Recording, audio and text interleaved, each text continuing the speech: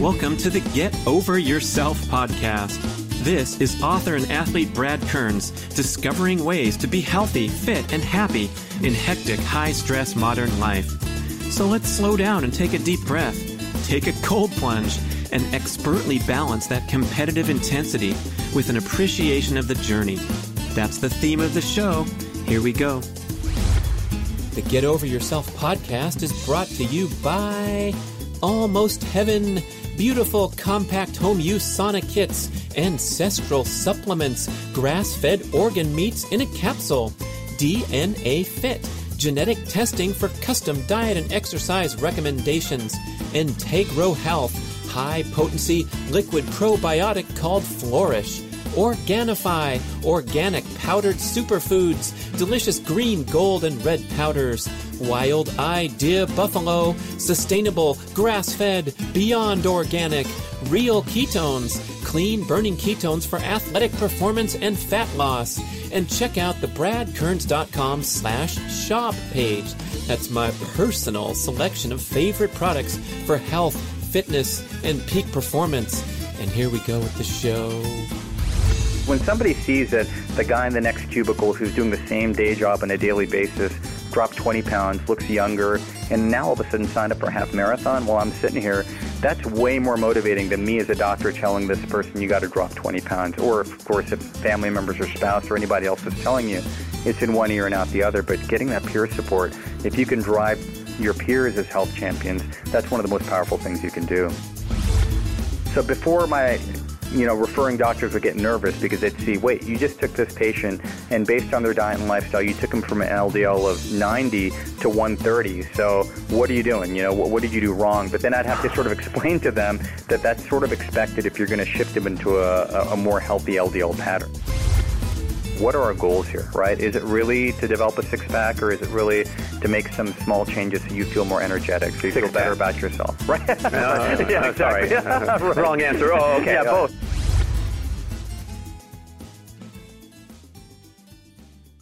I want to enthusiastically recommend DNA Fit, cutting-edge genetic testing to deliver a personal profile that will guide your fitness and nutrition goals. So simple, you spit in a tube, mail it off, and soon you get by email the super cool infographic where it delivers all these important insights and elements of your genetic profile at a glance. How you metabolize carbs, caffeine, vitamin D, lactose, and much more. My exercise profile was mind-blowing because it revealed my genetic muscular makeup to be 54% power strength and only 46% endurance. As a lifelong endurance athlete, I've been banging my head against the wall, training in a manner that was in conflict with my genes. Don't wait 20 years making mistakes like I did. Find out what diet and exercise patterns are most aligned with your genetics at DNAfit.com. This stuff used to be super expensive. It was a few $100s. Now it's pennies. Not really, but it's a great deal, and you get 30% off if you just put in the code GOY30. Check out everything at DNAfit.com. Hi, listeners. What a treat you're in for. An opportunity to engage with one of the most progressive and forward-thinking physicians on the planet, Dr. Ron Sinha. We go back a long time. We published his book, The South Asian Health Solution, which is targeting the South Asian population, but wonderful overview of the ancestral health approach for reversing your disease risk factors through diet and lifestyle modification. I love Dr. Ron's comprehensive approach where, of course, he hits the dietary talking points of the primal paleo, low-carb, ancestral health approach, but he also brings in these important concepts of mindset. So this show is going to be fast-moving, wide-ranging, very thought-provoking. You're going to get a lot of practical insights about how to improve your disease risk factors, your dietary habits, and especially your mindset. Oh my gosh, it's a wild ride. We talk about the dangers and the health consequences of rumination and over-pressurized helicopter parenting experiences. We get into a little bit of science with the disease risk factors, so you're definitely going to want to hit that 30-second back button, take some notes, and listen to Dr. Ron and I go deep This guy has a very cool job down there in Silicon Valley working for the Palo Alto Medical Foundation, where he runs their corporate health division. So he provides or oversees these on-site health and wellness services for huge Silicon Valley employers, the big companies you may have heard of, Google, Oracle, Cisco, Facebook. Exciting fun. So he gives lectures and webinars. He gets to see initial intake patient appointments that last for an hour where he can really get deep into their lifestyle parameters. He's identified some very disturbing trends in the most affluent population in the country, these Silicon Valley workers that make a good income and live a good life, but they're constantly ruminating and experiencing anxiety and depression accordingly. So we get into the nuts and bolts of healthy eating, but also integrating all those other factors for what it means to live a healthy life. I think you're really going to love the show. Yeah, push the 30-second back button if you need to. Take some notes. And I think you're going to get a lot of great practical tips and insights from Dr. Ron. He's been fighting a fantastic battle against mainstream medical establishment and dated views about dietary and drug use, statin use, to try to address the heart disease problem. And he demonstrated great success using dietary modification alone and getting people away from the destructive impact of statins or the lack of impact of statins, and then convincingly addressing these issues with other doctors to help them expand their mindsets and their perspective and progress toward healthy eating and healthy dietary recommendations in the medical community. Great stuff. Now, finally, things are coming around and the tide is turning where people are embracing these crazy ideas that 10 years ago were rejected out of hand. Dr. Sinha riding a wonderful wave, doing a wonderful service for the community down there in Silicon Valley. And now we get to hear from him directly. So enjoy the show, Dr. Ron. Okay, the button's on. Okay. Ron Sinha, we're here. Thank you so much for hanging out. It's awesome reconnecting with you after many years. Right. Yeah. I first saw you down the street when I did a little a seminar for people interested in primal living. Totally. And then I think I flashed a quick slide about don't use statins; those are stupid. They don't. And then like this hand came up from the audience. Well, technically speaking, and then you just went off. I'm like, dude, what are you all about? And then here is this guy.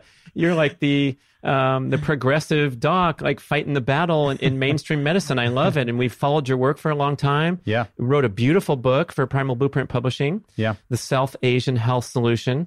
So I guess we could start. We have many things to discuss. Sure. Some of them not too pretty. Right. I mean, we're here in the Silicon Valley. Yes. Is it the number one most affluent area in the country in terms of like whatever medium home price and all that, right? Absolutely. Yeah, but we have major issues here. Yep. So what's going on, man, with the affluence and the access to fantastic healthcare and great food? You're right. We're destroying our health in many ways. And that's really the big paradox that we're seeing here is in my role right now, I still have a consult practice where I see patients, but my primary role really is to go out to these high-tech companies and try to come up with strategies to really help their employees become healthier. And it's amazing over the last decade that the number of benefits and services that I'm seeing evolving in these companies. And honestly, Brad, in a lot of cases, it's really to just stay competitive because right now everybody's trying to recruit the highest quality engineers. So let's throw this benefit at them. Let's throw that benefit at them. Yet when we look over a lot of their information from a population health standpoint, we still find that depression, anxiety, diabetes, undiagnosed cancers, a lot of chronic health conditions are still at the top of the list. So despite showering them with all these benefits, like you said, world-class healthcare, on-site dentists, everything, we have employees that are still suffering with a lot of mental and physical health maladies. So the answer isn't just to give them more benefits and better access. It's to really dig deeper into what are the root causes of, you're living in this incredible area, beautiful climate. You can do anything here, but why are people still suffering? So that kind of got me going on my journey because really, I wasn't, taught to be a counselor or mental health specialist in medical school. We didn't realize the role of stress with chronic disease. You were absent that day when they covered that stuff. I think I called in sick that day or something, but it's really at the root of everything we see here in the clinic at every level. So, well, also the physical issues, I think, are not just here, but all over the place with the hardworking, tech, overstimulated, hyperconnected population. Yep. And so how do those present when you come see a patient? What's going on with the average Joe American person? Yeah, good point. And you're right. This whole tech addiction, it's not a Silicon Valley phenomenon. It's worldwide. We just made the stuff here and we exported it out. Exactly right. But I think a lot of it starts with the fact that, number one, health often is not a priority. The priority for a lot of people is you're surrounded by people at your company that are doing so well. And often you'll hear about the one guy that maybe broke out of your company and they started their own, company and now they've made this much money. So there's always this comparison effect that's always happening. Even when I get invited to social occasions, the topical conversations are basically, hey, what happened with that one guy with the startup? Hey, did you hear about this investment? Conversations are fixated on, financial productivity, who's really succeeding the most. And it gets really infused in your DNA. So on the one hand, it's very exciting because you think the world is at your hand and you can do all these amazing things. And that's the positive of it. But the negative is when you're surrounded by people that are such high achievers, you feel inadequate, all the time. And your bar for success just keeps going up. So maybe you broke out of that company. Now you're hanging with C-levels, but now you hear about the C-levels that are actually achieving even more. So you just keep rising and rising and rising and feeling dissatisfied. So I think this happens in any environment worldwide. But here, I think the bar is just so high that there's just no end to it. So also the work pace is frenetic. Yeah. Maybe more so than Sure. somewhere in a less technological economy. Yeah. And so what happens when someone's overworking, like to their physical health, when you go in and take their blood? What's going on? So the types of things that we're seeing is, we in our books really focused a lot on insulin resistance and diabetes. And this is something I was trained about in medical school. But typically when we talk about case studies of people developing diabetes or kidney issues, our case studies would involve 60, 70 plus year old people, And here when I came to Silicon Valley, that's sort of what I was expecting. But then all of a sudden I'm seeing heart attacks in people in their 30s, early 30s, diabetes type 2 presenting teenage years to early 20s. So everything I was taught about in medical training is presenting decades earlier. And that was a shock to me. In the beginning, I thought maybe these are anomalies. But then what we realized is exactly what you said, that fast pace of life, the sedentary living, the high stress, it's accelerating aging. And we talked about that a lot in prior posts, is accelerating aging through a fast lifestyle. We see that based on blood markers. And we also see that based on culture. So a lot of the focus of my work is certain ethnic groups react much more strongly to these sorts of effects than others. So people that are immigrating from Asia and India that come from a community where there was more group living, maybe stress levels were lower because of the way they lived. When you introduce them into the Western style of living, eating, and, lifestyle, things are just out of hand. They can become diabetic really quickly. So, yeah. Why do you say group living? What's that benefit, or how does that factor in? Well, we talk about the village, so basically if you're coming from anywhere in the world where you're surrounded by neighbors, by direct family members, extended family members that live around you and support you, that sort of group dynamic, the face-to-face social interactions that you're not deliberately trying to seek out, they're around you all the time. That was just a part of daily living. And then all of a sudden you take someone from that environment and you put them in like a 2-bedroom studio right next to a high-tech company where they've got no other connections, that has an adverse effect emotionally and even on your immune system as well, too. So often I've seen patients where they were followed and they might have some baseline tests that they brought from India or China, and I can get some baseline info. And it's amazing. We think about the freshman 15 when you go to college. I talk about the freshman 15 when you first immigrate to this country. You look at the blood parameters and how the glucose goes up, or if I've got baseline inflammatory markers, how those end up getting adversely affected. So it's sort of a symbol of, going from that group environment to this individual sort of me sort of society, what really that can do to your emotional and metabolic health. So are there other genetic predispositions? Because it seemed like the message in your book, shout out to your peeps, the South Asian households, you said you guys are kind of screwed, so you better pay attention and listen up, because they respond even worse than, let's say, a control subject to a high carbohydrate diet, for example. Good point. The thing is with Asian Indians, East Asians, Filipinos, certain ethnic groups, what happens is that carbohydrate threshold is actually much lower. The switch for them turning into a metabolic syndrome, insulin-resistant person is much lower. So often, if it might take 300 grams of carbohydrate for you to become diabetic, it might take only 150 to 200 grams in one of my patients. And it's interesting because as I take their baseline carbohydrate information, we realize that, my gosh, it's amazing like how low that barrier is.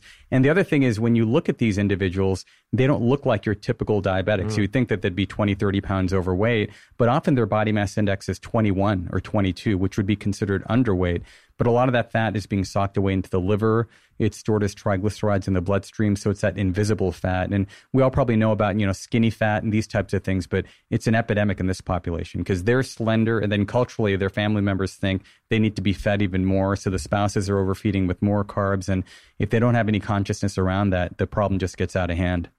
So you have a strong genetic predisposition to how much and where you store fat. For example, we can all nod our heads and think about the generations of potbellies in the males on my side, or the thick calves that I hate looking at them, and my mother has them, and so does my grandmother. So we have that genetic predisposition, but then we also have the lucky folks who don't have that predisposition to pack on a bunch of fat. But in a way, that's a problem, you're saying. Exactly. I mean, the problem is they're packing on the fat in the wrong area. Around the organs? Around the organs, What's it called? Visceral fat? The visceral fat, exactly. And if you look at ethnic groups, if you looked at the fat distribution of, let's say, an Asian versus a Caucasian and an African American, the distribution is very different. So for Caucasians, you'll see moderate amounts of subcutaneous and visceral fat. For African Americans, they have a much larger proportion of subcutaneous and smaller versions of visceral fat, actually. So a lot of their heart disease comes from hypertension and less from insulin resistance. But when you look at the Asian distribution, that visceral fat is really large, and there's just a thin rim of subcutaneous fat, which is why they're really much more slender. So that predisposition really makes them a setup for developing heart disease in these conditions at a lower body weight and at a lower age as well, too. So we're probably gaining these insights only in recent times. It's recent times because now we finally have access to more diverse literature. As you probably know, a lot of our standard guidelines are based on studies done in Framingham, Massachusetts, so 1950s white people, or studies done more domestically. And then what we do is we create guidelines and we sort of apply that to a diverse population. But now that we're really looking at more global literature, when you start looking at those research studies, you start to realize, wow, there's really differences in the way that we should set weight guidelines, heart risk guidelines, age of onset of disease. So, it'd be wonderful if we could have a one-stop solution for everyone. But unless you understand their ethnic background and metabolics, you could be giving the wrong type of advice. For example, the low-fat diet for somebody who's much more predisposed to being insulin resistant, that could just be, very devastating to their metabolism. Yeah. Well, I'd say there's probably some common ground where you can tell every patient to quit drinking Slurpees and you'll be right. safe. Yeah. But then when we start to look at the particulars, what about is this coming from the last 100 generations of South Asian heritage and the last 100? I just did my ancestry DNA. I'm 46% Irish and 44% British Western Europe. So I'm like, I'm a purebred, which I may or may not be good, but now we can track and see, going pretty far back. Yeah. So where's that influence that's making me skinny fat or predisposed to this or that? Is that 10 generations, 100? No, the interesting thing is when you look at the data, it looks like it's more like 3 generations, probably 3 to 4. Ouch, man. And really, Grandpa, why didn't you have more fruit in your diet? That's it? That's interesting. It's really, I mean, if you look at a lot of the sort of, even when I go back to India and you look at a lot of our families, you might see that parents and grandparents, they're okay. But basically, I think the major problem has been that with the diet, even though their carbohydrate diet was a little bit heavier, it was still natural. It was still things like the wheat was made naturally. It was still homemade. A lot of processed chemicals didn't really enter into the diet. Their lifestyles were more physically active as well, too. So they were walking more. They're doing a lot of more natural physical activity. And that counteracted a lot of their insulin-resistant tendencies. They weren't necessarily, if you looked at my grandparents, for example, that lived to be 90 plus, they weren't sporting six-packs, right? So they still carried a healthy amount of subcutaneous fat. But it still wasn't enough of the visceral fat to really trigger high triglycerides and metabolic syndrome. So that's the interesting thing is with a lot of our patients, I ask them, can you remember your last healthy relative? And usually it is kind of like a grandparent, Sometimes it goes back to parents if they weren't sort of exposed to Western foods. And it's unbelievable. And I take care of multi-generational patients. I'll look at their lipids and things. It's dramatically different from the current generation. So you can see within just 2 generations, just major transformations in metabolic health. So I suppose that's the lifestyle choices and turning the corner and taking some detours from absolutely the great things that your grandparents did. I can totally see that. Yeah. Even right now, I'm really concerned because, think about the career that our fathers had, let's say. And my father was a physician as well. He was a surgeon. He had a long career as a surgeon. Yeah. And he worked really hard. And he got called in the middle of the night and went to call. Just like my dad. Yeah. He was not banging his he wasn't sending 2,000 text messages a month. Totally. And having that extra layer of just, nonstop. You nailed it. Nonstop connectivity. Yeah, I mean, you bring that up. My father was a pulmonary and critical care doctor as well too. But you're absolutely right that even though he worked god awful long hours, when he was done, he was done. And right now, if you look at the status of physicians, they're facing unbelievable rates of burnout. Like if you look at most national polls, about 45 to 50% of doctors are completely burned out and they're ready to leave medicine. It's huge, right? And you wonder, I mean, this is what's going to really break our healthcare system if you don't figure out a way to make the practice of medicine more meaningful.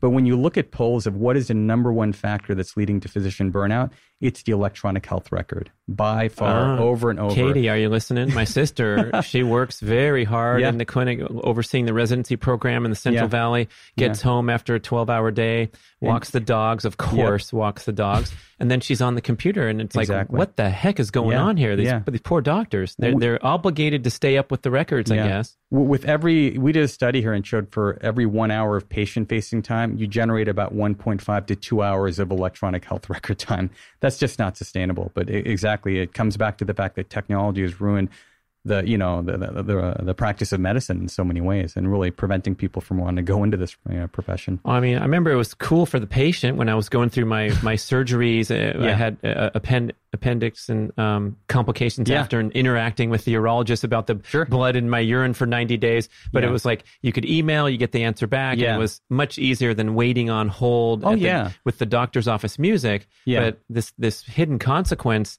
it doesn't make sense because it seems like you could have a sidekick doing all that for you. Exactly. Just like an admin in a corporate setting. Yeah, and you're right. You're looking at sort of the new generation of medicine. And actually, the messaging part of it isn't really what drains us the most. There's a lot of compliance requirements, charting requirements. So when you look at our in-basket, there's all these categories of other work that you have to do that's not patient-related. And you're right. That's exactly what we're dealing with is how do you create more meaningful teams? Like you should be able to have a non-doc, addressing these administrative issues. And now we're looking at AI type technologies to really do more automated sort of chats and chatbots that maybe can respond to this. So it has to go in that direction because otherwise the system's falling apart. So please Google WebMD for all further questions about your strange illness. Exactly. Yeah. Dang, that's disturbing. Yeah. Yep. Yeah. So you're in this unique role where you can go into the corporate setting, representing a lot of employees. So the employee, there's a healthcare plan for thousands or whatever of employees. Yep. And you're representing the provider and trying to get people more healthy before they go into the hospital or what have you. I want to tell you about wildhealth.com. They're an online provider of comprehensive precision medicine and health consultation services. They offer DNA analysis, custom lab panels, extensive medical intake form with family history and lifestyle preferences, and regular online visits with a board-certified precision medicine physician and a health coach whom you can message anytime through their convenient app. Wild Health evaluates your data to determine what you need for nutrition, exercise, sleep, and supplements, and you can experiment, consult, and retest to get everything dialed in. You'll get a cutting-edge epigenetic test of DNA methylation to calculate your all-important biological age and have fun lowering your age over time instead of following the mainstream path to accelerated aging. It's time to strive for awesome instead of just normal. Did you realize that only 6.8% of Americans are deemed metabolically healthy and only 2% are declared optimal? That's disgraceful, but you can turn things around quickly. Please visit wildhealth.com and you will see that this is the absolute gold standard of personalized medicine, and it's available to you right now. Telemedicine available anywhere in the USA. Wild Health is generously extending BRAD podcast listeners 20% off the cost of membership. Just visit wildhealth.com/Brad or use the code BRAD20 at checkout to get 20% off and start taking control of your health today at wildhealth.com/Brad. Greetings, my fitness-minded listeners. I want to acquaint you with the Primal Fitness Expert Certification Program, the most comprehensive home study multimedia fitness education course in the world. If you want to enhance your personal knowledge of all aspects of leading a healthy, active, fit lifestyle, this total immersion course will be life-changing. I'm the lead instructor and author of the course, and we have 14 chapters of extensive written content with over 100 accompanying videos covering topics such as general everyday movement, including micro workouts and dynamic workstation tips, the full experience of gym-based strength training and all the different modalities, a complete presentation on all aspects of sprinting, both running and low impact options, an assortment of high-intensity interval training and high-intensity repeat training strategies, a detailed education on the principles and practical application of aerobic endurance training, and extensive commentary, the most you will find in any publication, on all aspects and symptoms of overtraining and burnout. We even have fascinating peripheral topics like integrating nasal diaphragmatic breathing, dynamic stretching, injury prevention, and developing a peak performance mindset. It's really something, this course. We went all out for over 2 years with a great team to develop this amazing home-based fitness education for you. And you get one-on-one expert email support and private Facebook group connection throughout your studies to ensure that you absorb everything optimally and you pass your series of exams and get certified. So go to primalhealthcoach.com/Brad to enjoy a very special limited time. And I'm not kidding. This is a big time discount just for you. 25% off your tuition. A fantastic premium offer at primalhealthcoach.com/Brad for the most comprehensive fitness course you can ever find. So, I think the biggest challenge right now is just getting employees engaged about their health. I mean, they've got all these benefits surrounding them, but, even the concept of getting a physical exam with a doctor, especially from people that have come from different countries where physical exams don't exist, just getting them out of their chair and into a clinical environment to really get some sort of care done is really, really challenging. So, and I think with newer generations too, just the whole concept of preventive health has really been fading quite a bit. So you've got to find other innovative ways to really engage these employees. And so often it might be a lecture or a talk. And even the talk topics have to be different. So if you go out to a company and just give a talk on heart health, nobody's going to show up. But if it's about the ketogenic diet, by the way, or if it's about optimizing body fat or addressing fatigue, if it's about sexual health, things that are a little bit more sexy and racy, exactly, then you get people through the door. And the nice thing is then you can, in the context of that discussion, you can engage them about healthy living, about nutrition, diet, and get them engaged into the system. So you've got to be very creative nowadays about how you can get busy employees engaged around their health. That's scary, man. They're there working their butts off, making money. They can go buy the Tesla, but you'd also think that health would want to come along for the ride. And I guess, are we looking at only a small sliver of the population that's cranking it at Whole Foods and entering the adventure race? Is that what you observe in these large companies? So I would say that the sliver of people that are becoming disengaged about their health is growing rapidly, is what I'd say. And just because the work pressures around them are growing rapidly as well, too, their environment's becoming much more technologically dependent. And so I think the good news is depending on the company, some companies are starting to realize that offering a benefit is not enough unless you've sort of infused a culture of wellness into the managers, into every part of it. The C-levels often in companies will be very disconnected with what HR is doing. So the HR is kind of down in the basement trying to design the wellness programs, and the C-levels just care about the bottom line. And that's unfortunately how a lot of companies run.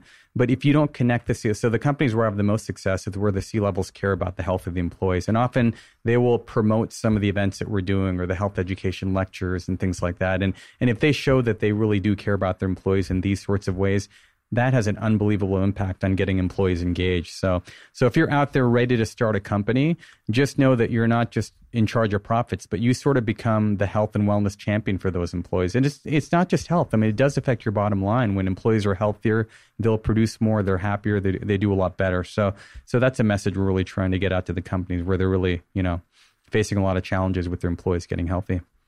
Shout out to Ryan and Hannah at SVM here in Silicon Valley. They care deeply about the employees' health. Martin Braun's my former boss at Interwoven when I ran this unique employee wellness program. And it was infectious. It caught like wildfire. Everyone considered it a healthy workplace. So just the vibe and the support from the leadership makes such a huge difference. Agreed. But generally, instead, what I see is you get a discount on your gym membership if you work here, and isn't that great? And it's just real. It's lip service because maybe on the website it'll say, we care about a healthy, balanced workplace, and we do this and that for our employees. And I mean, a lot of these companies, you're right, they throw incentives at you, like you'll get a $150 Amazon gift card if you fill out this health risk assessment form. But here, people don't have any, they have an abundance of money sitting in the bank. So, financial incentives are just not enough. So you've got to basically motivate them with maybe competition in some cases, or positive peer support, or having the right people come out there to give some sort of presentation, some sort of event that's really going to engage the employees. And people, it's interesting, what makes them successful here is they're intrinsically competitive, right? So, but if you can take that competition to and put in a different context around sort of health.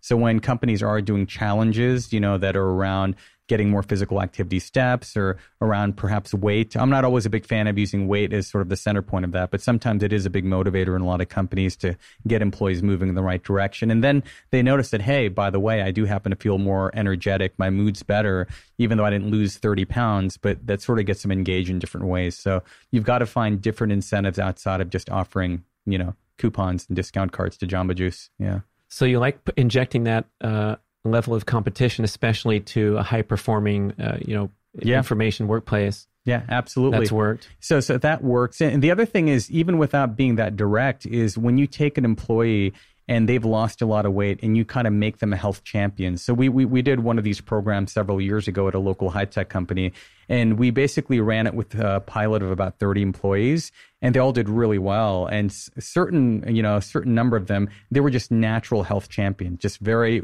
well-spoken. They were able to really motivate their peers. And we decided that why don't we take these folks and sort of use them with the other employees in the company? Because when somebody sees that the guy in the next cubicle who's doing the same day job on a daily basis dropped 20 pounds, looks younger, and now all of a sudden signed up for a half marathon while I'm sitting here, that's way more motivating than me as a doctor telling this person you got to drop 20 pounds. Or, of course, if family members or spouse or anybody else is telling you, it's in one ear and out the other. But getting that peer support, if you can drive your peers as health champions, that's one of the most powerful things you can do. So maybe we should hire at the big tech companies, like one out of every 100 employees could be some fitness freak that doesn't really do anything. They just sit there in their cube and look like they're a project manager. I love that innovation. Awesome. That would be awesome. This is a director of finance who actually doesn't know anything about money, but has got a six-pack, right? Yeah, so hey, I'm going to go out for a workout. I'll miss the meeting, but give me the notes, and we'll catch up later on our budget projections. Right. Exactly. Oh, my gosh. Yeah. Okay, so you're on to, I guess challenge number one is get interested in health, get some motivators and some competitive forces in the workplace so people will get off their butt. This reminds me of Mike DeLandro, Primal Buddy, and he works for a satellite company in the East Coast, SES. Yeah. And he arranged, he got the leadership to buy into a $500 cash reward if you could complete 100 miles of walking in a year, something pretty easy if you add it up. Yeah. And like 15% of the company did it. And the rest of them, it was self-reported too. So you could have even lied for $500 or just fudged or whatever. Right. People wouldn't even budge for $500. Wow. Yeah. And so, that seems like a nice carrot to support your walking and stuff. Yeah. I'm also thinking of Ariana Huffington and her passage from her book where she would take a nap in the workplace when she was starting and running Huffington Post. With glass windowed office, fancy corner office. Yeah. And she'd purposely leave the curtains open while she crashed out on the couch and had a do not disturb sign on the door. So don't come talk to me. Hey, you napping? Yeah. But she wanted it known that the leader was napping, and it's okay. And it seems like, I'm asking you, are we there yet in the corporate workplace, or is napping like this ridiculous, pathetic disgrace of a person who can't stay awake during the afternoon conference meeting? I think there is more acceptance around it than there used to be, but not enough where most employees would feel comfortable opening up the windows and napping in public. And I'll be honest, even for me, those power naps are critical, but often I take them in a car, before I give a lecture or something like that. Do you tell a story, or do you tell the truth? Like, I'm going to go down and go to the ATM 4 blocks away. Yeah. Or so you just you're uncovering the issue that it's still a stigma. So I don't say that I'm going to my car to nap, right? So even though I come to the lecture with bed hair and stuff like that, and people. And then we also have science coming out saying your cognitive function improves by a certain extent when you're refreshed, and that these naps have a distinctive, a measured benefit. Yeah. It just hasn't caught on. It hasn't caught on. And, there's so much great, even the whole stress card, right? It took a while for people to acknowledge that stress is a true entity that interferes with cognitive function. And I think now finally, corporate leaders are starting to acknowledge that and realize that we can't just focus on the weight loss and the physical aspects, but now meditation. Because they don't recognize anybody at their That's house. Right. Hey, what's your name? Hey, what's your name? Hey, what's your name? Why are all these new people here? Because everyone else quit, man. Yes, exactly. Because you work them too hard. Right, exactly. So I think sleep still has a little bit of that stigma too, especially during work hours. But hopefully we can evolve towards a better situation for that. So you're in favor of napping. Dr. Ron says go ahead and nap. Yes. Oh my God, naps are a godsend. Yeah, absolutely. So number one is to get the population interested. Yeah. And do you have a number two? Because I'm gonna tee you up for one, which is get the right information, because we're still being fed bullshit lines about what's healthy and what's not. Yeah, I think sort of piggying back onto number one is, especially out here when we talk about the high-tech digital world, they're very numbers and metrics focused, whether it's their work, their performance. It's like they're looking at percents. We kind of joked about this when we did the book together about how, your report card sort of stays with you for life. Am I getting straight A's in every part of my life? So if you can methodically identify numbers that are meaningful for people and then sort of attach some outcomes based on some performance goals, that can be tremendously motivating. But you got to keep it as simple as possible. So, often in our patients who are diabetic, if it's just one number like your fasting sugar, your triglyceride, your waist circumference, if you can just stick to one number and metric, and then you give them very simple things to do so they can hit it out of the park. So just like you said with that one example, let's set that mileage goal for the year really low so 90% of people can achieve that. Man, if you can get that win in place, then they want more. It's like, what's the next step? What do I need to do to get my triglycerides? I've dropped it from 300 to 200. How do I get it to 150? So if you can identify, and for each person, that's going to be a little bit different, but if you can sort of find ways to identify that goal, that keeps them motivated. And then we can sort of go on to further goals that we can accomplish together. So what would you see is the most urgent thing? Not that we have a patient in front of us to talk about, but generally speaking, what is the biggest the triage issue with the average worker? So I would say my focus is really on metabolic health and insulin resistance. So I'm kind of laser focused on that. So number one, when I first see them when they walk in the office, you can tell by looking at a lot of these patients whether they're showing signs of insulin resistance, even without drawing blood. So if they've got elevated waist circumference, and one of the things that we see in a lot of our Asian patients is they've got elevated waist circumference along with very slender limbs. So when I see that, in my head, I'm thinking, okay, visceral fat plus very low storage space for carbohydrates because of their body's anatomy. And that's kind of different than a lot of our Western obese folks where they might have a pot belly, but they've still got pretty large limbs. Their calves are pretty muscular. Their arms are muscular. So we know intuitively that they've got a little bit more storage space and glucose burning capacity. And we see that in the labs too. They don't tend to show the sky-high triglycerides as often as you would see in somebody with just a little bit of a pot belly and less muscle reserve. So that's like the initial thing I look at. So already, even before I've done the lab, I'm like, this person looks and smells like they got some degree of insulin resistance. And then on top of that, you do the basic labs. And, we can talk for hours about advanced high-level labs, but just starting with the metabolic panel where you look at their glucose tolerance, looking at their triglycerides, HDL through a standard lipid, maybe some inflammatory markers like the C-reactive protein. Just starting with those, we can already make some pretty good guesses in terms of what direction we need to go in. But Dr. Ron, you didn't say LDL. Right. Wait a second. What about my statins to lower my LDL? Isn't that a guarantee of a happy, healthy, long life? I know, right? So with the LDL and the hyper focus on LDL, we've obviously lost a lot of people just by using that focus. And LDL when is so tricky. You say lost a lot of people. I mean, this line that you dispensed, I first heard it from you. Sure. That 80% of heart attack victims, get me if I'm wrong, but it was the UCLA metastudy that all these heart attack victims had super low, widely considered to be healthy LDL, and they're still dropping. Yep. Yeah. They're still dropping of a heart attack. Right, exactly. Yeah. What's that all about, man? So, now that most of our heart disease globally is coming from insulin resistance, the type of lipid profiles we're seeing have evolved over time. The old days, perhaps it was more related to high LDL levels. But now in the face of insulin resistance, LDL levels tend to look normal or low. And a lot of that is pathognomonic for insulin resistance because you tend to develop these small LDL particles. And on a standard lipid profile, that's going to look low. So that's involved a lot of training for both patients and doctors. I often tell them that if we make the right changes in the average insulin resistant patient, often their LDL will actually go up because they're going from small particle to large particle. So before my referring doctors would get nervous because they'd see, wait, you just took this patient and based on their diet and lifestyle, you took them from an LDL of 90 to 130. So what are you doing? What did you do wrong? But then I'd have to sort of explain to them that that's sort of expected if you're going to shift them into a more healthy LDL pattern. So understanding the nuances of LDL is really important for patients and doctors, and then focusing on those other metabolic syndrome criteria. Because remember, with metabolic syndrome, which is really the cornerstone of insulin resistance and heart disease and diabetes risk, LDL is not even on the list of criteria. So whenever doctors tell me about the importance of LDL, I remind them that it's actually not one of the metabolic syndrome criteria.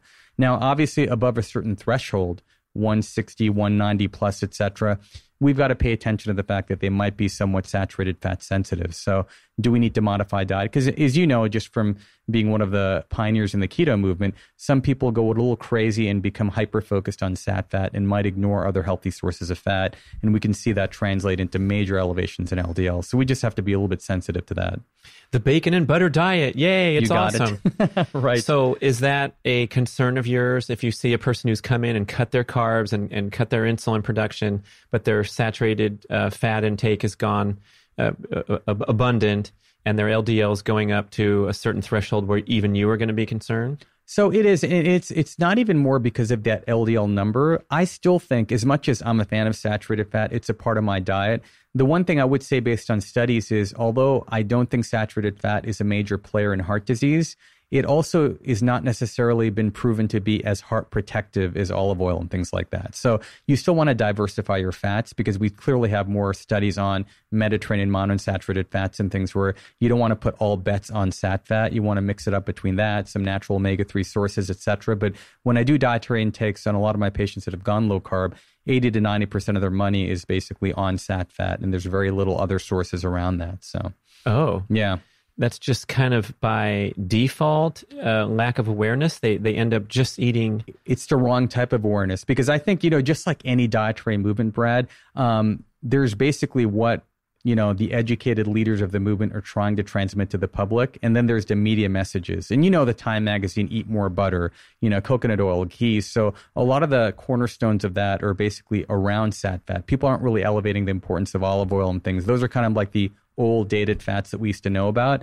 So as a result of that media messaging, I'm finding that a lot of people, they're not really diversifying their fat intake. And the interesting thing is a lot of my hyper LDL responders, when they do add even a little bit more monounsaturated or omega-3s, we sometimes see that LDL drop down pretty dramatically. And that makes us, that helps us both sleep better at night. So, yeah.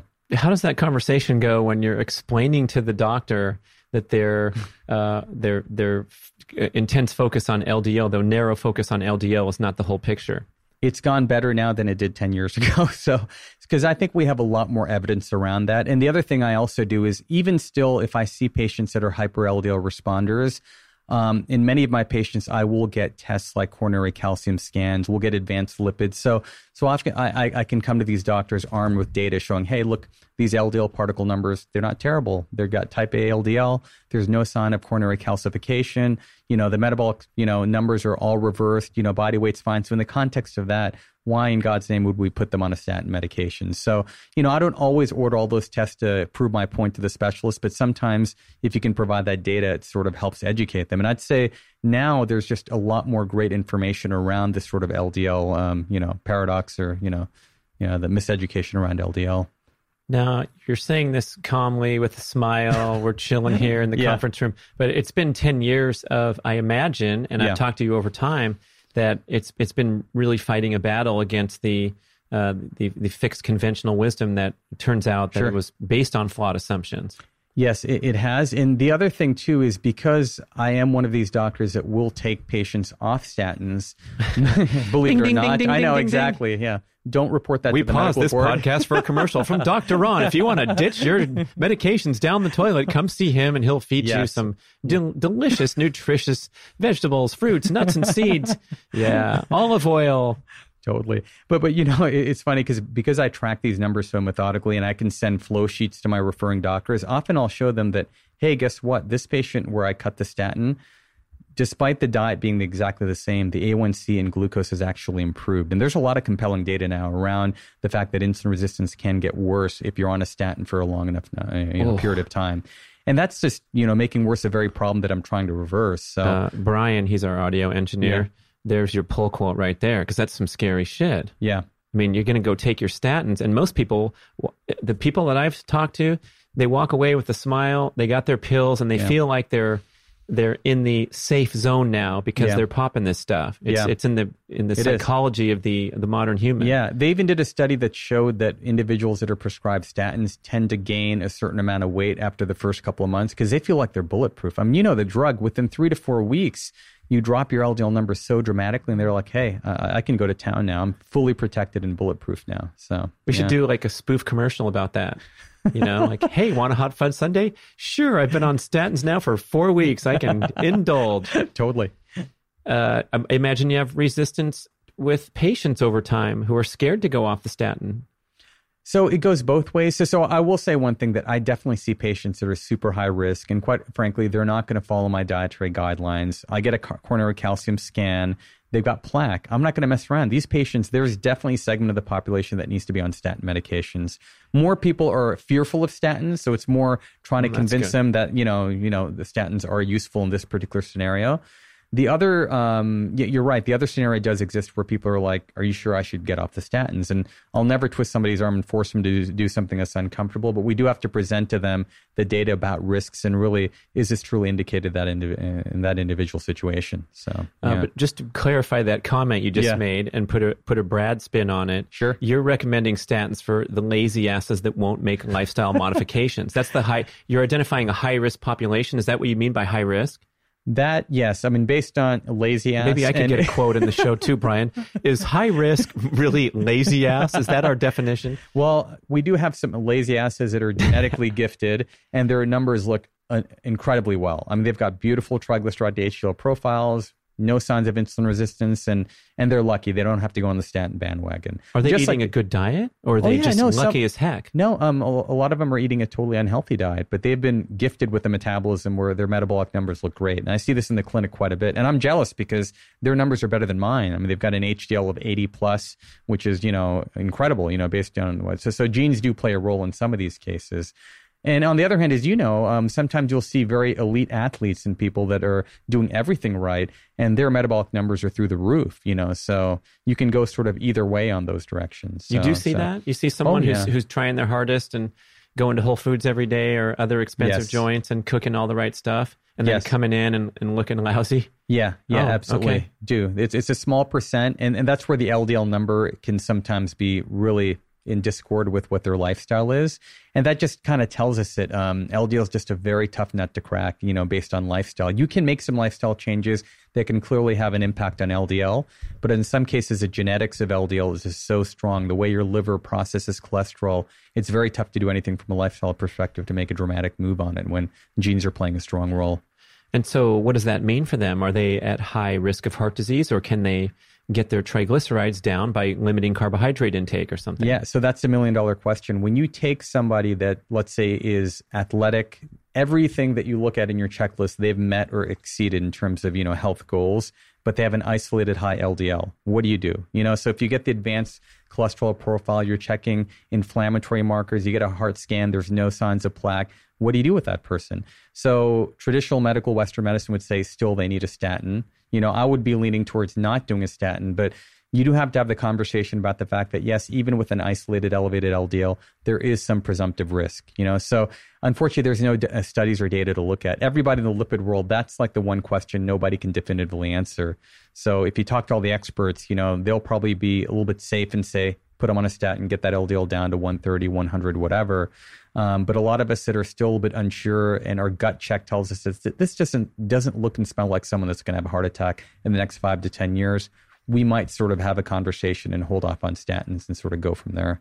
Can you put an individual through like the stress EKG on the treadmill and get some other indicators besides their blood work that they're looking good in terms of cardiovascular health? So you can do all these things. So so first of all, if you put them on a stress test, what you're looking for is, do they have a large enough plaque that's obstructing their arteries during exercise? In which case, a lot of them would be having symptoms while they're exercising.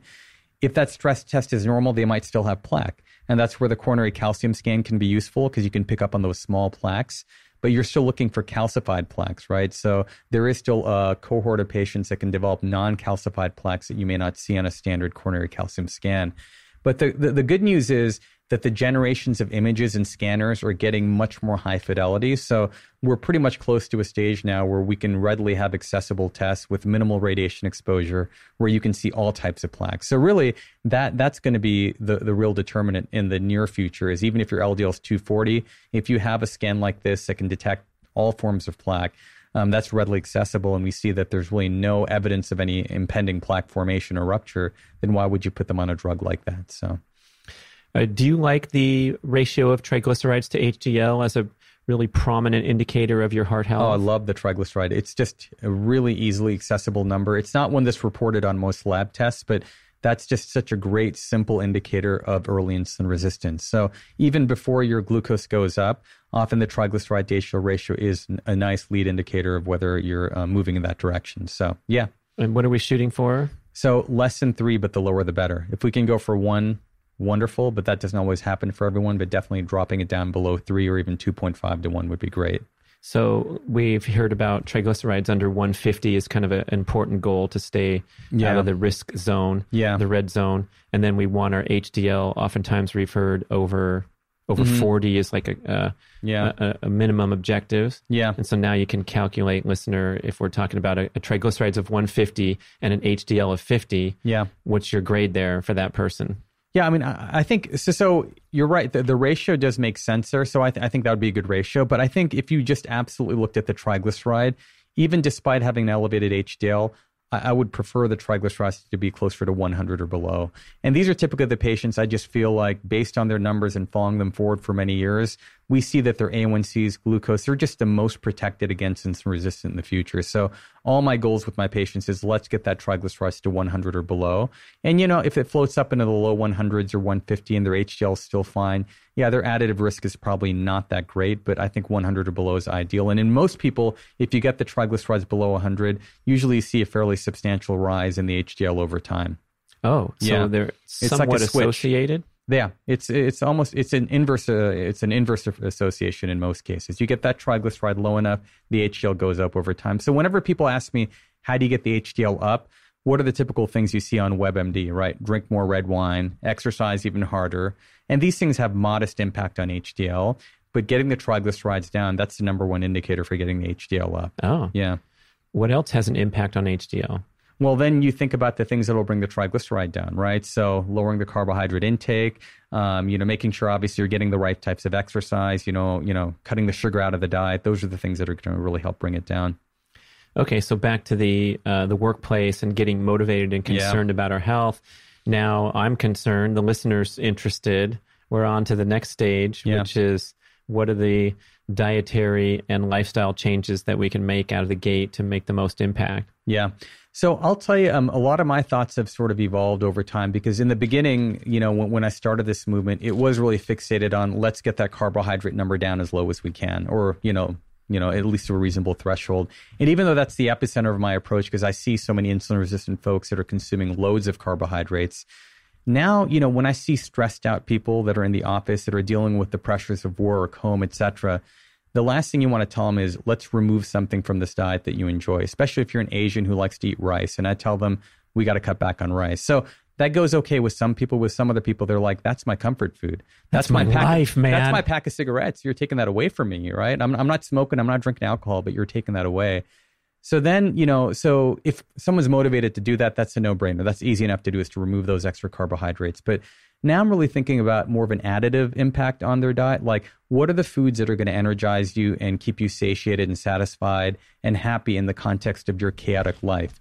And, and one of the things we see in a lot of our patients is they're just not eating enough protein. Like, how do we get more diverse, healthy sources of protein into your diet?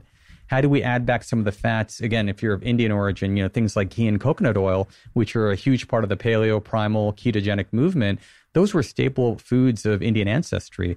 And, based on Western science, many people have thrown out the bottle of ghee and coconut oil because they're like, my God, that's going to contribute to my heart disease. But if I can tell them that, hey, guess what? We can add back some proteins, some of those satiating fats, and let's try to eat a little bit more vegetables. Let's not overcook the hell out of them and drip them in some curry sauce, but maybe we'll try to create them in a different way. All of a sudden, you're adding things to their diet to help nourish and energize them. And oh, by the way, they're more satiated. So for example, with rice, now my technique with rice is, rather than say to cut back on rice, I ask them, do you like biryani or fried rice? So biryani is like Indian fried rice, where you take a little bit of rice and you mix in nuts and seeds and spices and mixed vegetables. If you eat meat, you can add chicken or shrimp to it. It's like a Asian fried rice.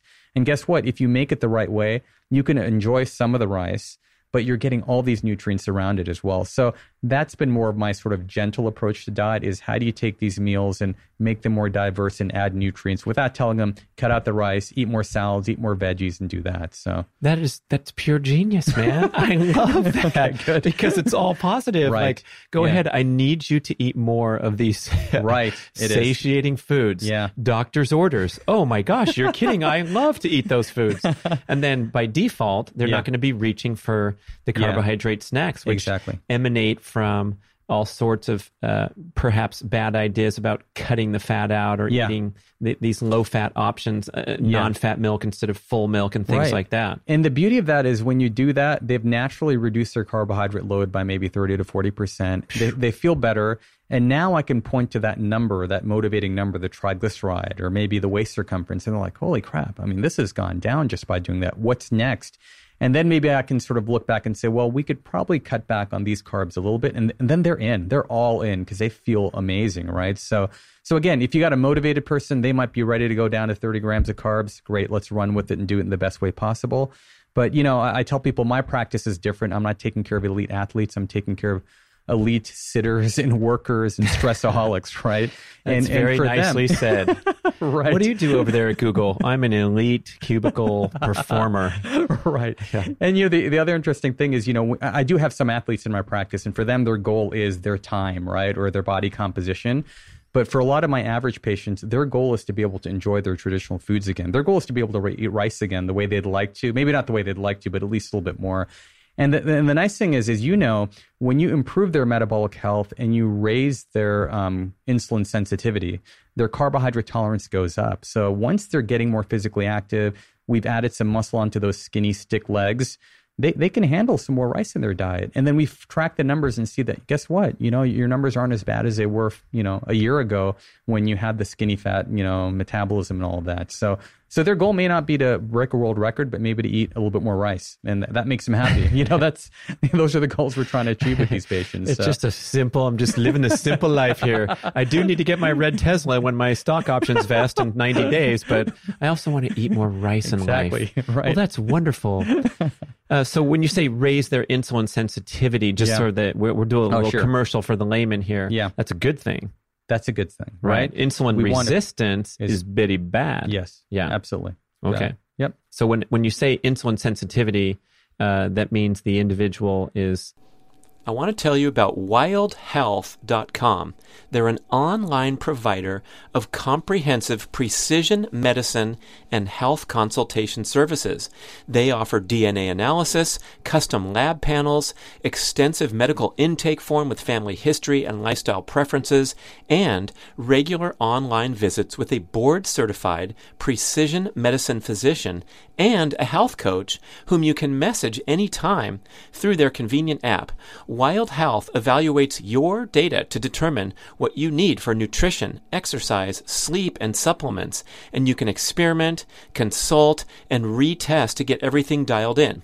You'll get a cutting-edge epigenetic test of DNA methylation to calculate your all-important biological age and have fun lowering your age over time instead of following the mainstream path to accelerated aging.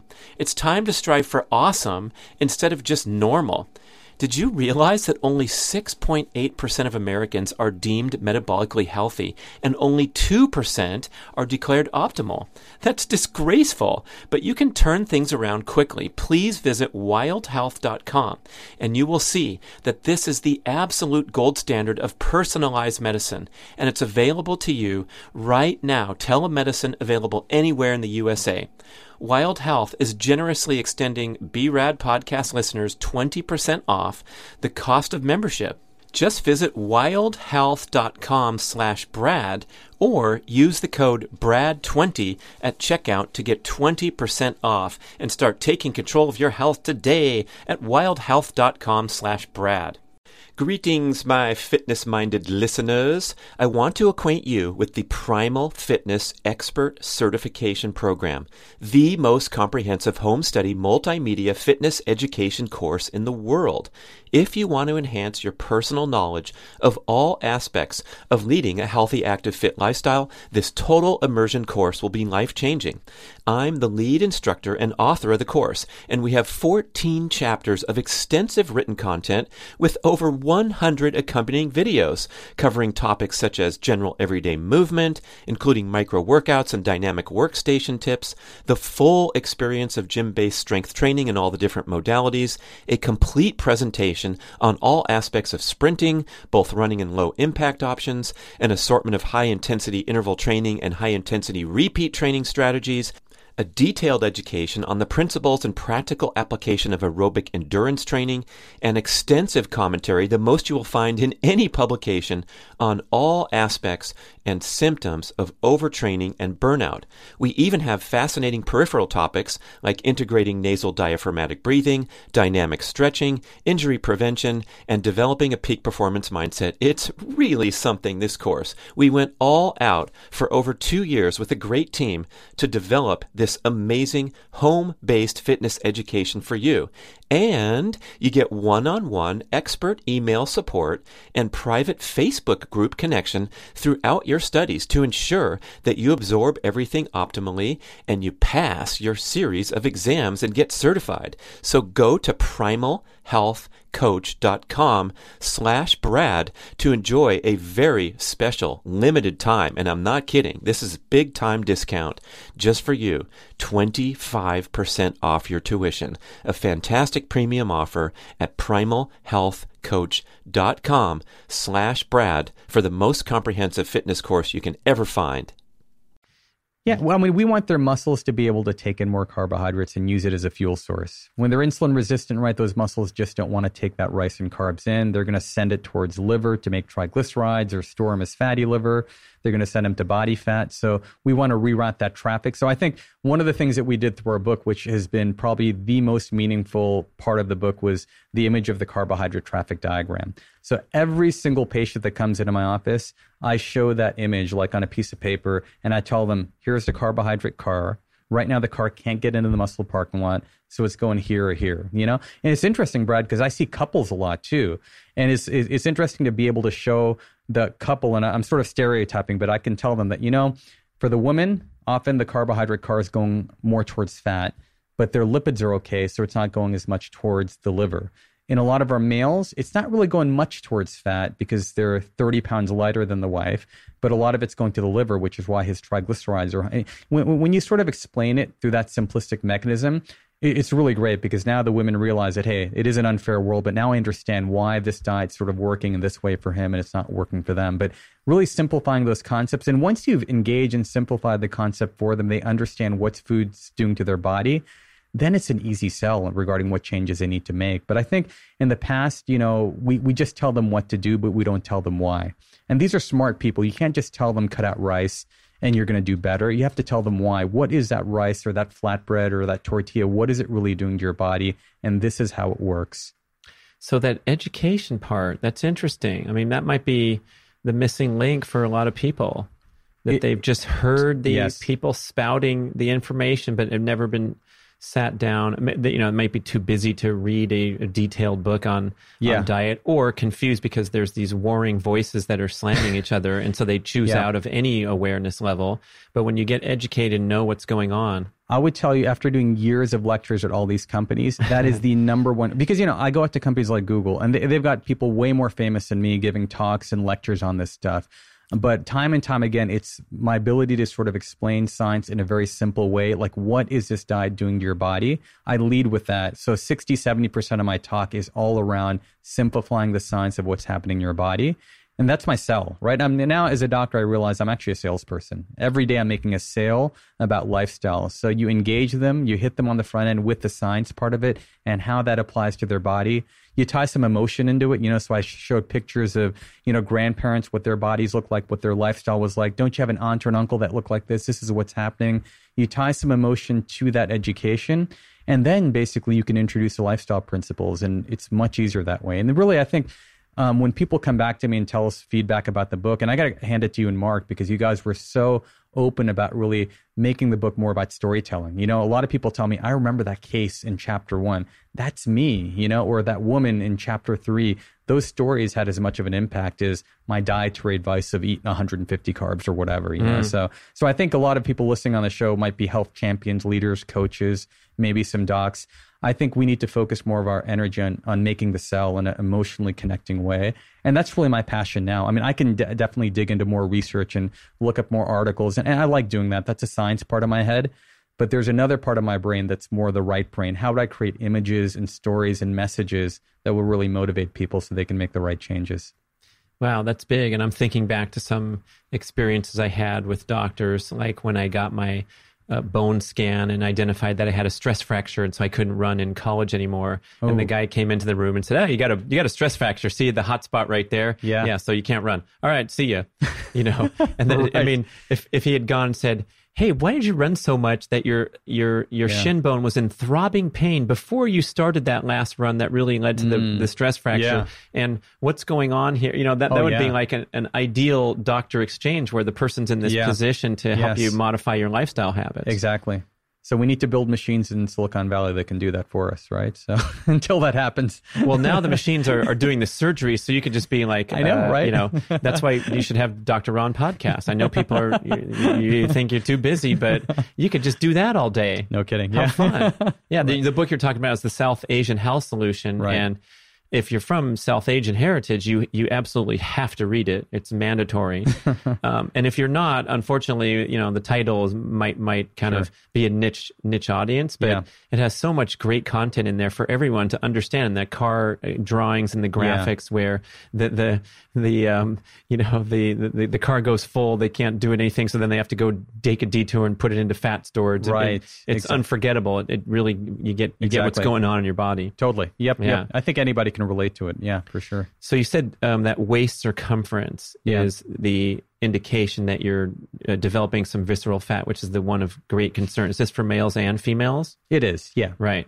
And so everything else we see about the different body types and the curvy gals versus the slender ones, all that stuff sort of independent of this concern that you can identify about waist circumference ratio or something. Right. And one of the challenges with the waist circumference ratios is it's not something that's easily measured. It's not really repeatably measured. And in healthcare systems, it's not something that's being done because you can just check a weight so much more quickly and calculate a body mass index.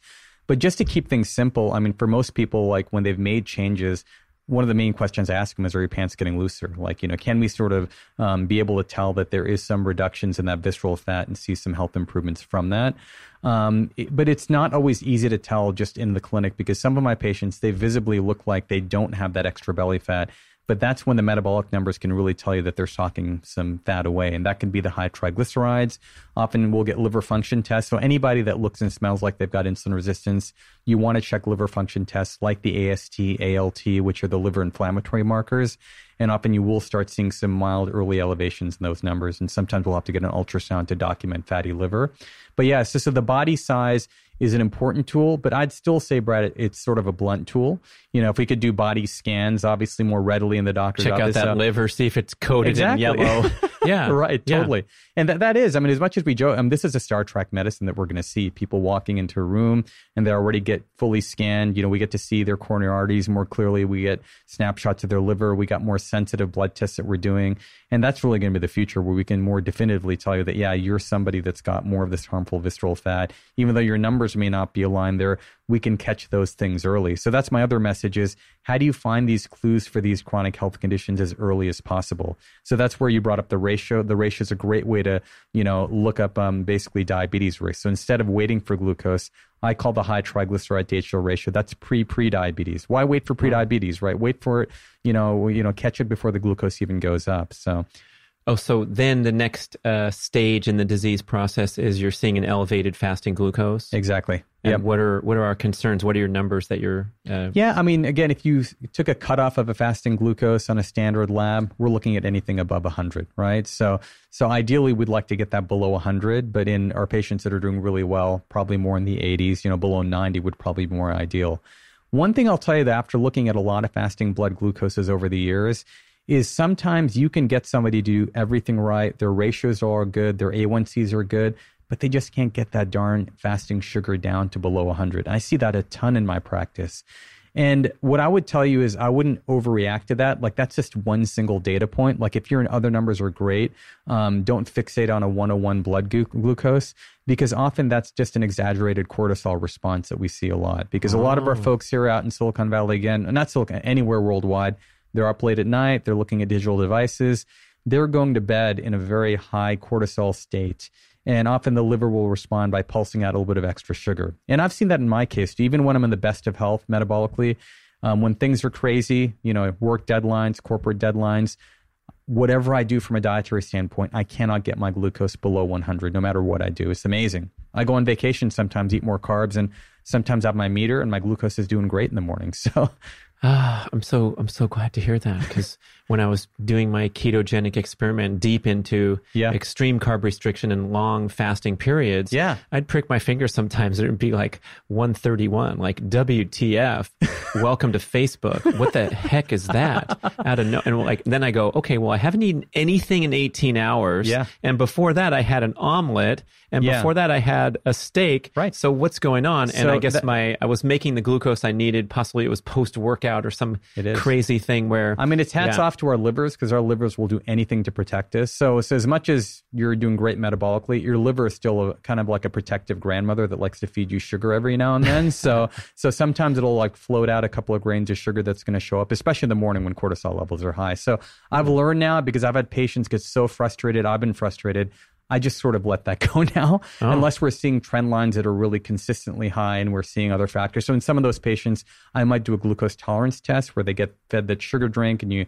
measure their glucose and their insulin levels, and often that comes back perfectly fine. So if that, their A1C and other numbers are fine, I'm not going to overly fixate on that. But it is a great way, Brad, to get people to think about balance in evening routines, So really making sure, can we get off devices? Can we do some mindfulness type things, some gratitude practices? Because you're going to bed way too amped up. And sometimes that will translate into better sugar. Sometimes it doesn't, but it still gets people into the habit of being a little bit more mindful about what their nighttime routine is.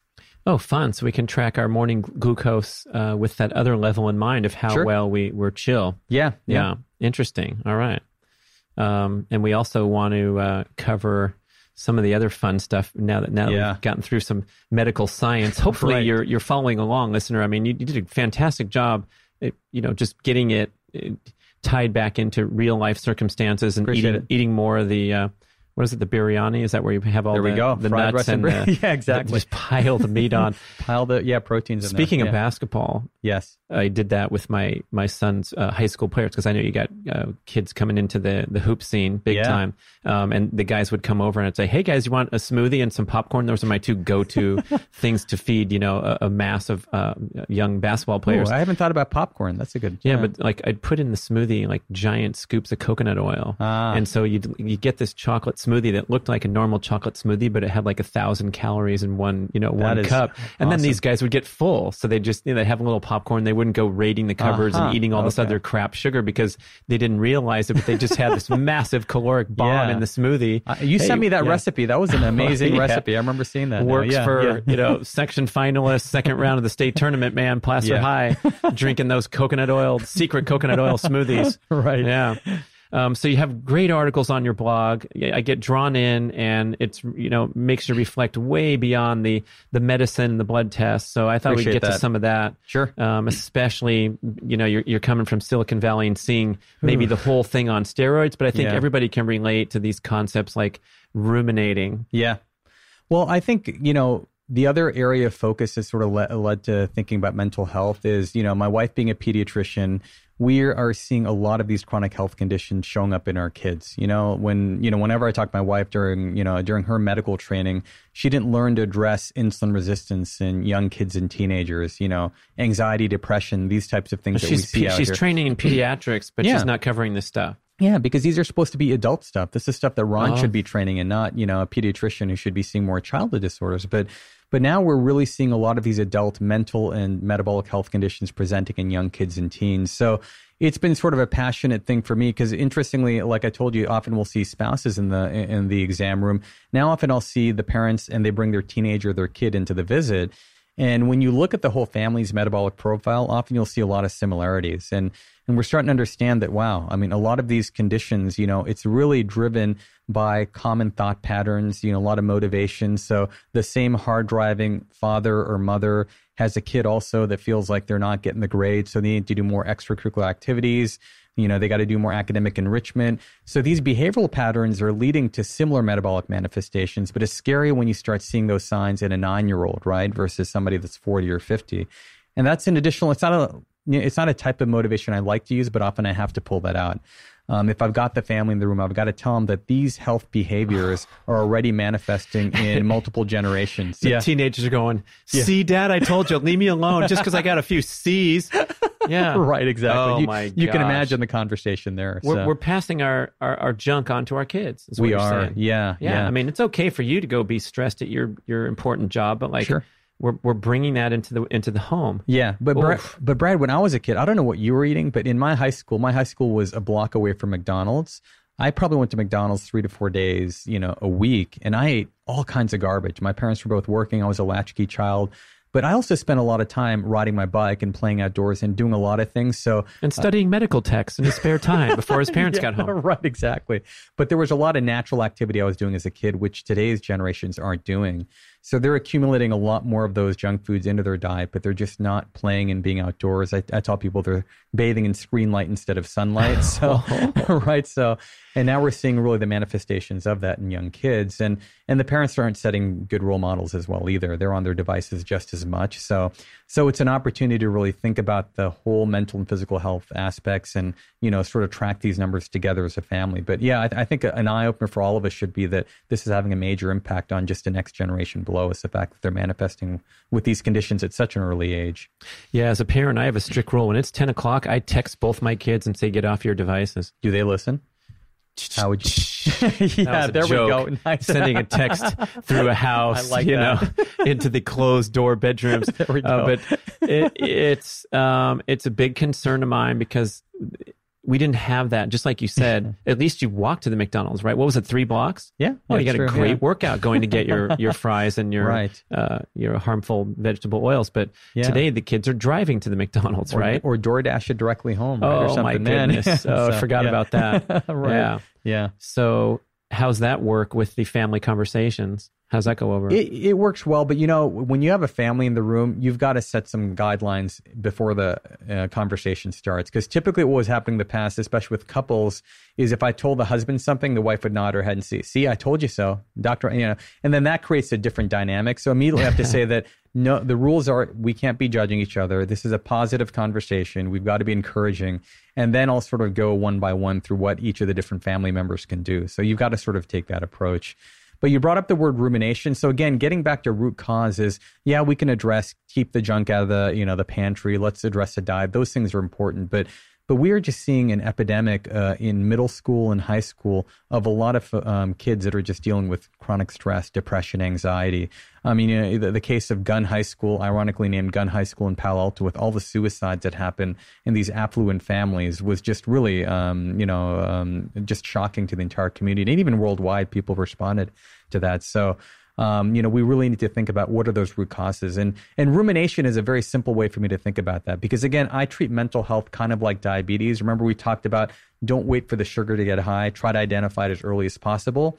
For me, rumination is kind of like pre-anxiety or pre-depression, because it is a common thought process. And if you can catch it happening on a regular basis, it is one of the underlying precursors to anxiety or depression. And the simple, beautiful way to sort of think about this is if you tend to ruminate more on past events, that's really more depression. Why did this happen? How did I end up here? If you're dwelling a lot in the past and ruminating on those thoughts, your spectrum is probably more towards depression. If you're constantly ruminating on future, what's going to happen when this happens? When I get this job, what's going to happen when my kids out of the house? Are they going to do okay?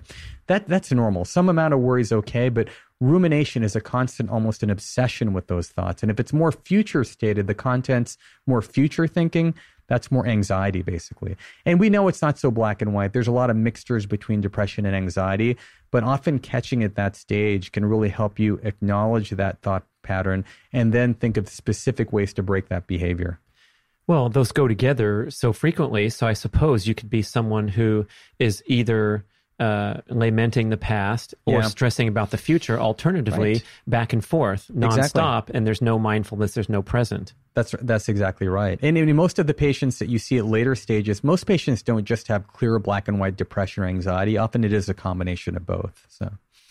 And this is across the age groups. You mentioned the concerns about the teens, but I imagine you're seeing adult patients doing the same thing. Oh, absolutely. Yeah.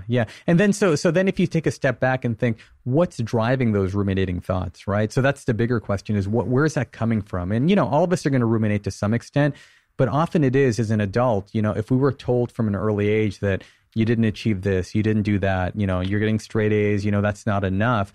That carries on later into life. It's a subconscious sort of recording that takes place that I got to do more, So I'll tell you my personal anecdote is like, when I grew up, I sort of went into medicine sort of as a default mechanism because my brother was supposed to go into it and he didn't.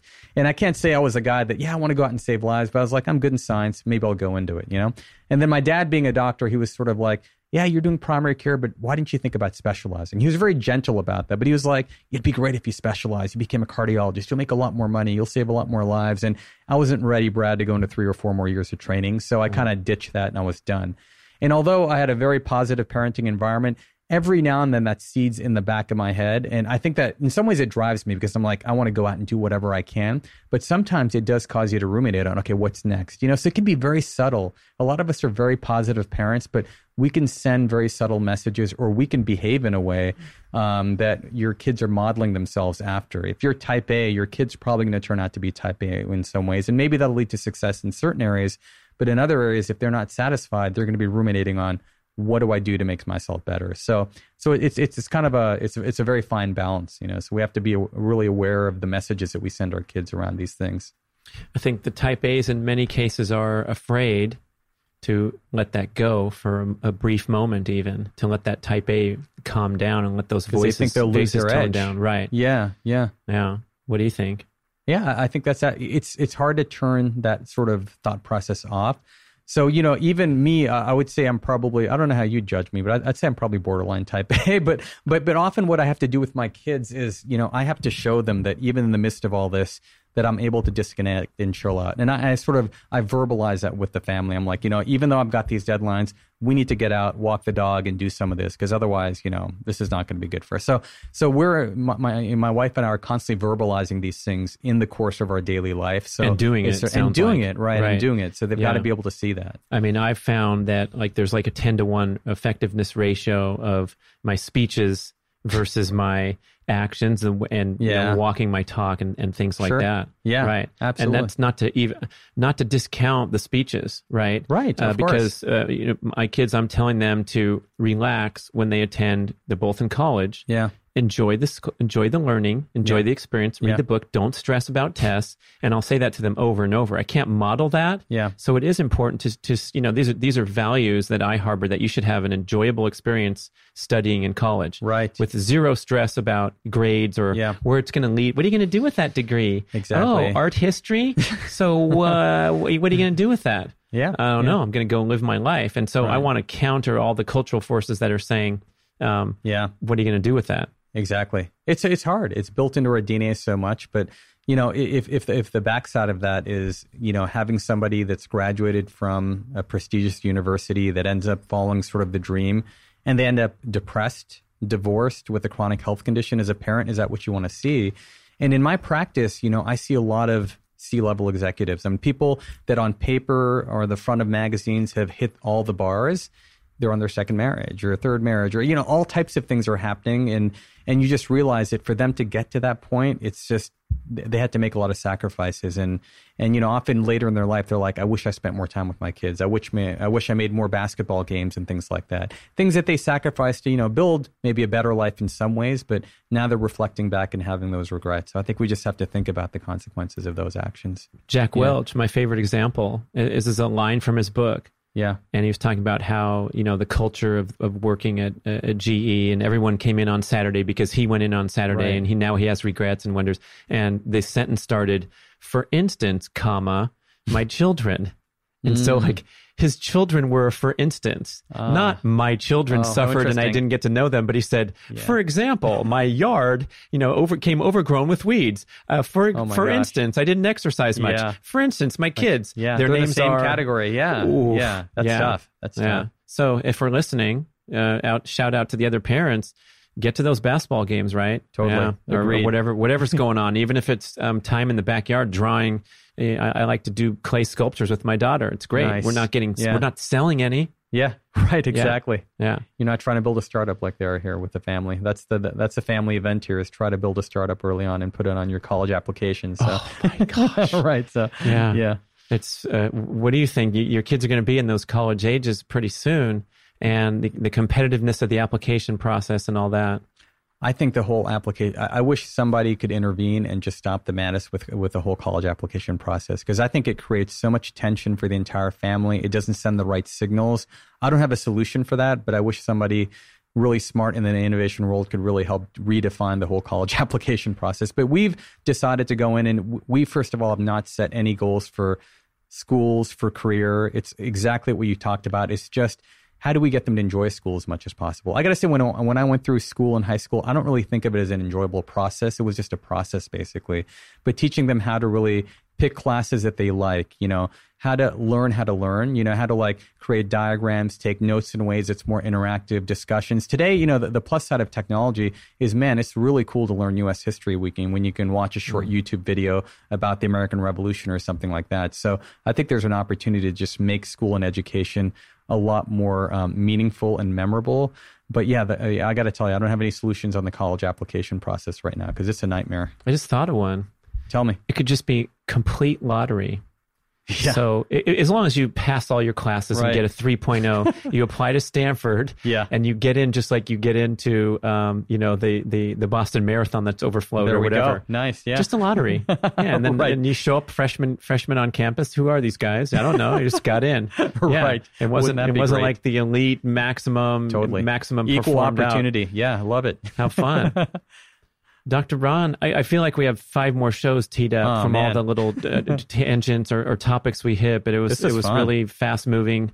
Yeah, maybe I'll inspire you to start your own podcast or at least come back on as we try to get over ourselves. That's kind of the theme here. And the reason I titled that is like, it seems like a solution to some of these things like ruminating and placing too much importance on the day-to-day outcome of what you're doing rather than focusing and enjoying the process. Absolutely. You know? And I got to give hats off to you because I think, again, coming back to sort of the whole lifestyle, low-carb, ketogenic movement, what I've seen is for some people, it's kind of led to some situations where they're putting even more pressure on themselves, right? In terms of body I mean, you've probably seen this as well. What are you talking about? I don't understand.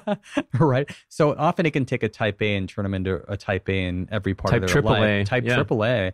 But I think your show and a lot of the work you and Mark have done has really tried to put more life balance into this movement.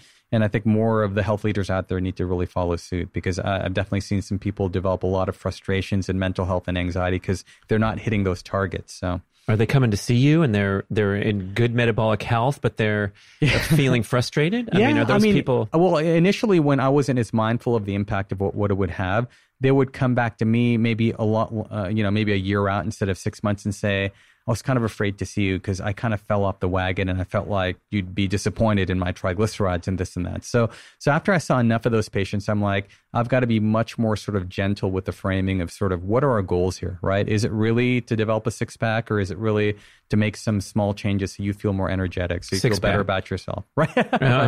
Sorry. Right. Wrong answer. Oh, okay. Yeah, both. All of the above, right?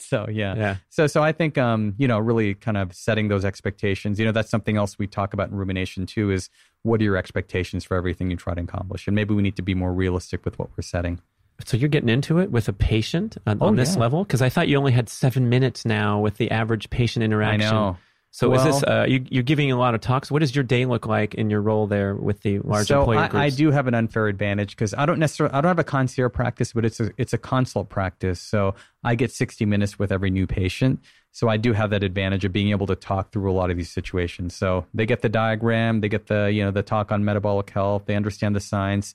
And then it's not always the first visit. Maybe I'll drop in a couple of pearls around stress and goal lowering, but it might be a follow-up, visit in 3 months where we start talking a little bit more about emotional health and balance and things too. So it's got to be layered. That sounds like a nice perk if I'm working at Google, Facebook, Oracle, whoever you're taking care of. That's pretty awesome. 60 minutes with Dr. Ron. You want to give a shout out to some employers. I mean, then we can use this as a recruiting podcast. All of the above, man. Everything you mentioned. That's who you work for? You work for those guys? One of many. Yeah. So with each of these companies, it's a different type of service. It might be lectures. It might be our mobile onsite clinic, which goes out there. It's an RV where we get primary care doctors out to busy employees. So yeah, you name an employer, we're probably working with them in some way. Is there any big place that's doing a fabulous job going above and beyond to look after their employees' health and balanced living? I think that there are a lot of companies now that are evolving in that direction. So for example, I think Google does great work in this area because they really have created a culture and an environment that really helps facilitate healthy changes. I think in any environment, a lot of times I think the problem in Silicon Valley is people like to blame the company for everything. But often, the employees can really, take control of their lives and do a lot because many companies that are even trying their best, it always comes back to the employee who's addicted to work or they just want to keep driving. And sometimes they might turn to the company as being, okay, this is the place that's really driving these changes. But often it does come back to our own roots. So, that reminds me of my podcast with Isaac Rochelle, the NFL defensive end for the LA Chargers. And we're talking about how these organizations don't really treat the players like the multi-million-dollar economic assets that they are. They're the physical athlete is put back onto the field too soon, and they're not looking after them with long-term interest. They want to get them back in play and inject them with whatever painkiller. And that was acknowledged, and he also said, man, the athlete's got to take responsibility here too. You're a professional athlete. What you put into your body is of utmost importance. So I think the knowledge worker, the same. When you're working too many hours, these guys are smart. Go look at the research and what happens to your cognitive performance when you've gone past that time. And now, I don't know, what are you doing out there still? Exactly. Yeah. No, you're right. So where can we find these fabulous blog articles and see what you're up to? We know about the book South Asian Health Solution. Yeah. I mean, it's got a long URL, but I blog at culturalhealthsolutions.com. And so that's where you can find a lot of information about wellness programs and lectures and any events that are coming out locally or globally as well, too. Sassy tweets, too, right? Sassy tweets, but probably not as often as they should be. Didn't you say 11 million people are taking the wrong medication? That was one of your tweets, I think. Maybe. Yeah. I was like, okay, that's a lot of people, and that's a lot of wrong medications going out. Exactly. Yeah. All right. Yeah. Dr. Ron Sinha, thank you so much. Hey, it's been a pleasure. Thanks so much. I'm going to get you back. I'm going to track you down. We're going to get you back. Hey, you know where to find me. Thank you, listeners. Thank you for listening to the show. We would love your feedback at getoveryourselfpodcast@gmail.com. And we would also love if you could leave a rating and a review on iTunes or wherever you listen to podcasts. I know it's a hassle. You have to go to desktop iTunes, click on the tab that says ratings and reviews, and then click to rate the show anywhere from 5 to 5 stars. And it really helps spread the word so more people can find the show and get over themselves, because they need to. Thanks for doing it. Let's talk about ancestral supplements.